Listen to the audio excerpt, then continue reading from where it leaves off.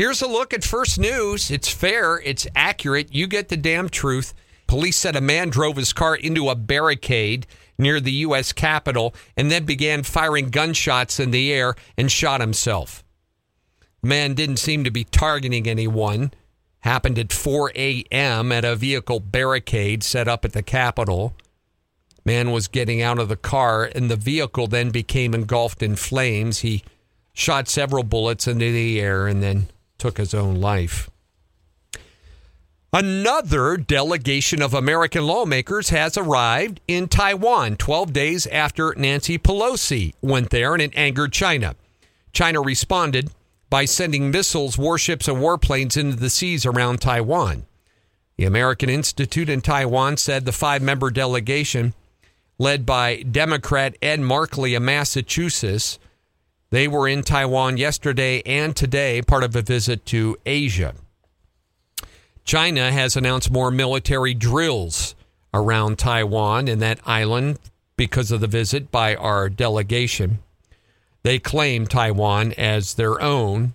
They fired missiles again earlier this morning. Those two sides, by the way, Taiwan and China, they split amid civil war back in 1949.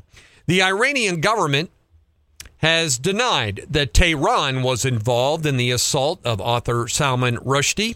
However, the remarks Monday by Nasser Kanedi, a spokesman of Iran's foreign ministry, said the stabbing was justified. The spokesman said Iran does not consider anyone deserving reproach, blame, or even condemnation except for Rushdie himself and his supporters. And, folks, it's been one day since the United States of America under Joe Biden and the Democrats surrendered to the Taliban army in Afghanistan. 1 year. They have since seized Kabul and control of everything. The country has never been in worse shape.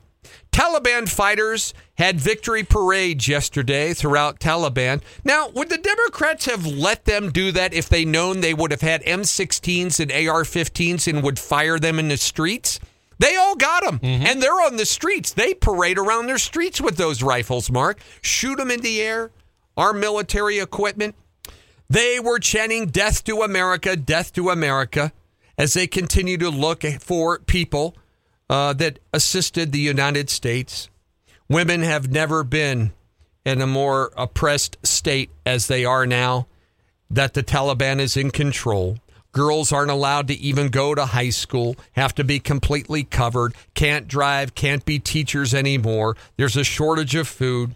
People are being raped and brutally murdered in the streets after the 1-year anniversary of the Democrats' proud removal of American troops from Afghanistan. Americans are less concerned now about how climate change might impact them. Really? A new poll comes out today. AP poll for Public Affairs and Research shows a wide majority believe that the climate is changing somewhat. Many climate scientists told Associated Press that those shifts are concerning, but not surprising, given that individuals are feeling overwhelmed by a range of issues, including inflation. And, of course, our major concern that everybody thought about for the last month was we don't have enough IRS agents. The main issue that Democrats worked on to get passed. But, according to the new poll, people are less concerned about climate change. Alaska Senator Lisa Murkowski and Wyoming Congressman Liz Cheney are up for election tomorrow. Among the GOP's sharpest critics supported impeachment, trying to prevent their political flow from even running again in an election. Cheney faces the daunting prospects of her effort, and now after the invasion by the FBI, that's what they called it, into Mar-a-Lago, I think she'll lose by even a greater margin now in Wyoming. Murkowski's prospects in Alaska are better because they have nonpartisan primaries in Alaska, in which the 4 candidates who get the most votes, regardless of party affiliation, advance to the general election. Children and teenagers in the eastern Ukraine are retreating into social media now, being isolated as Russia war continues.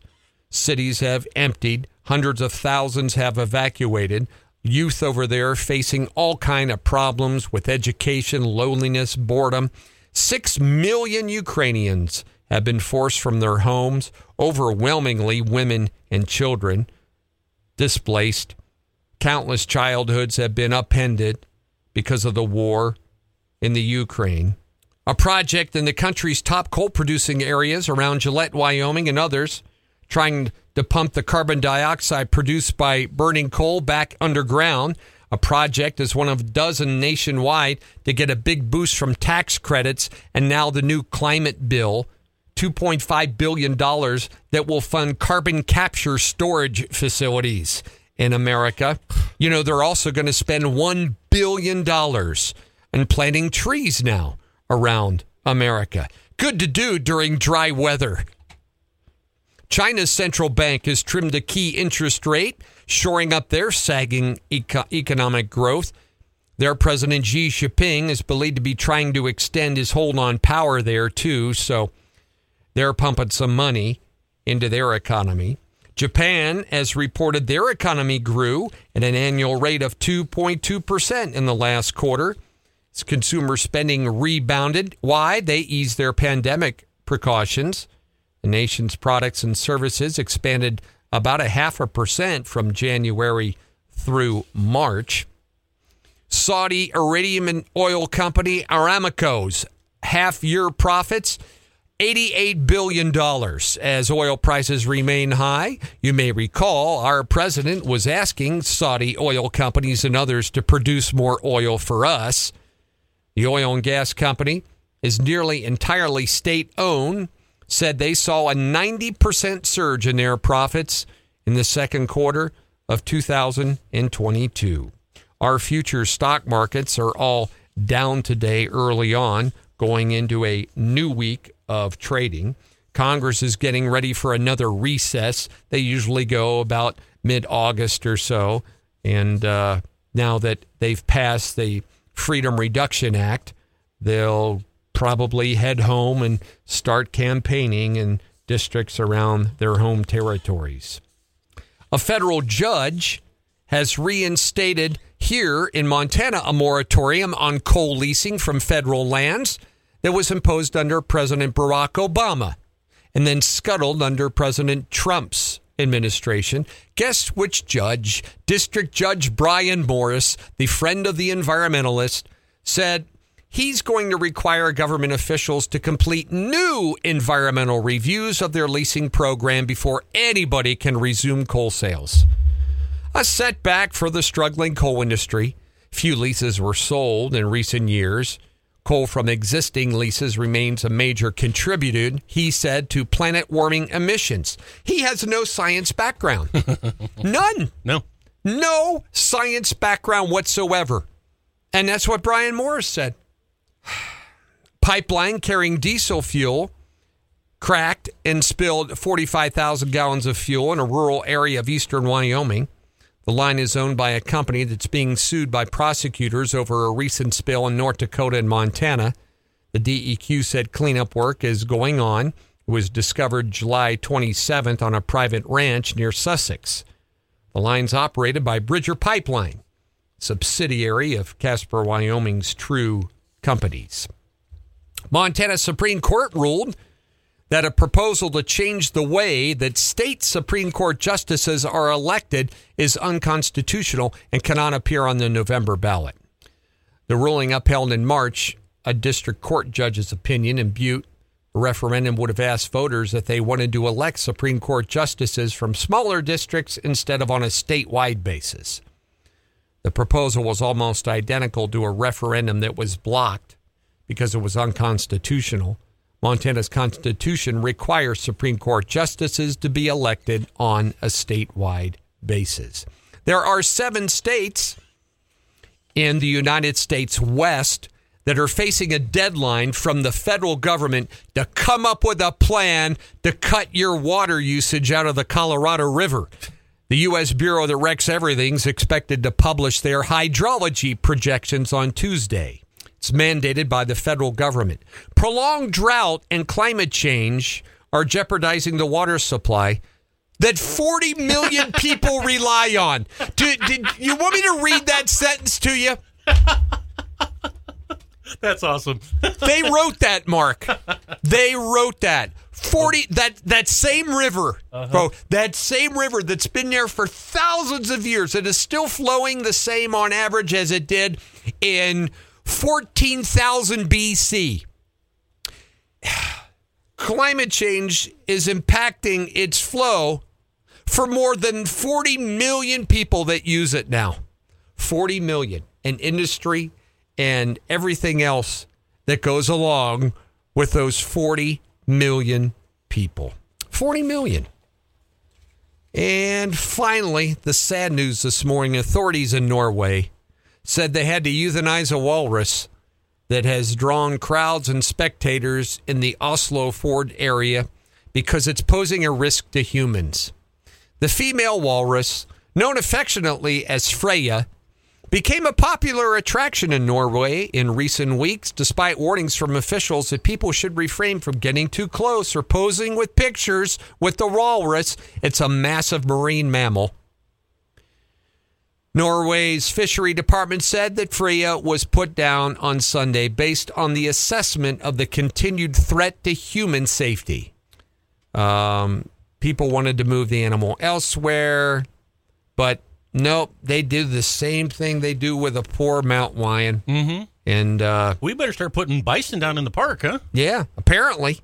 This female walrus was 1,320 pounds. Now, it's not often that AP puts a female's weight in one of their stories. You know how they are. But they did on this one.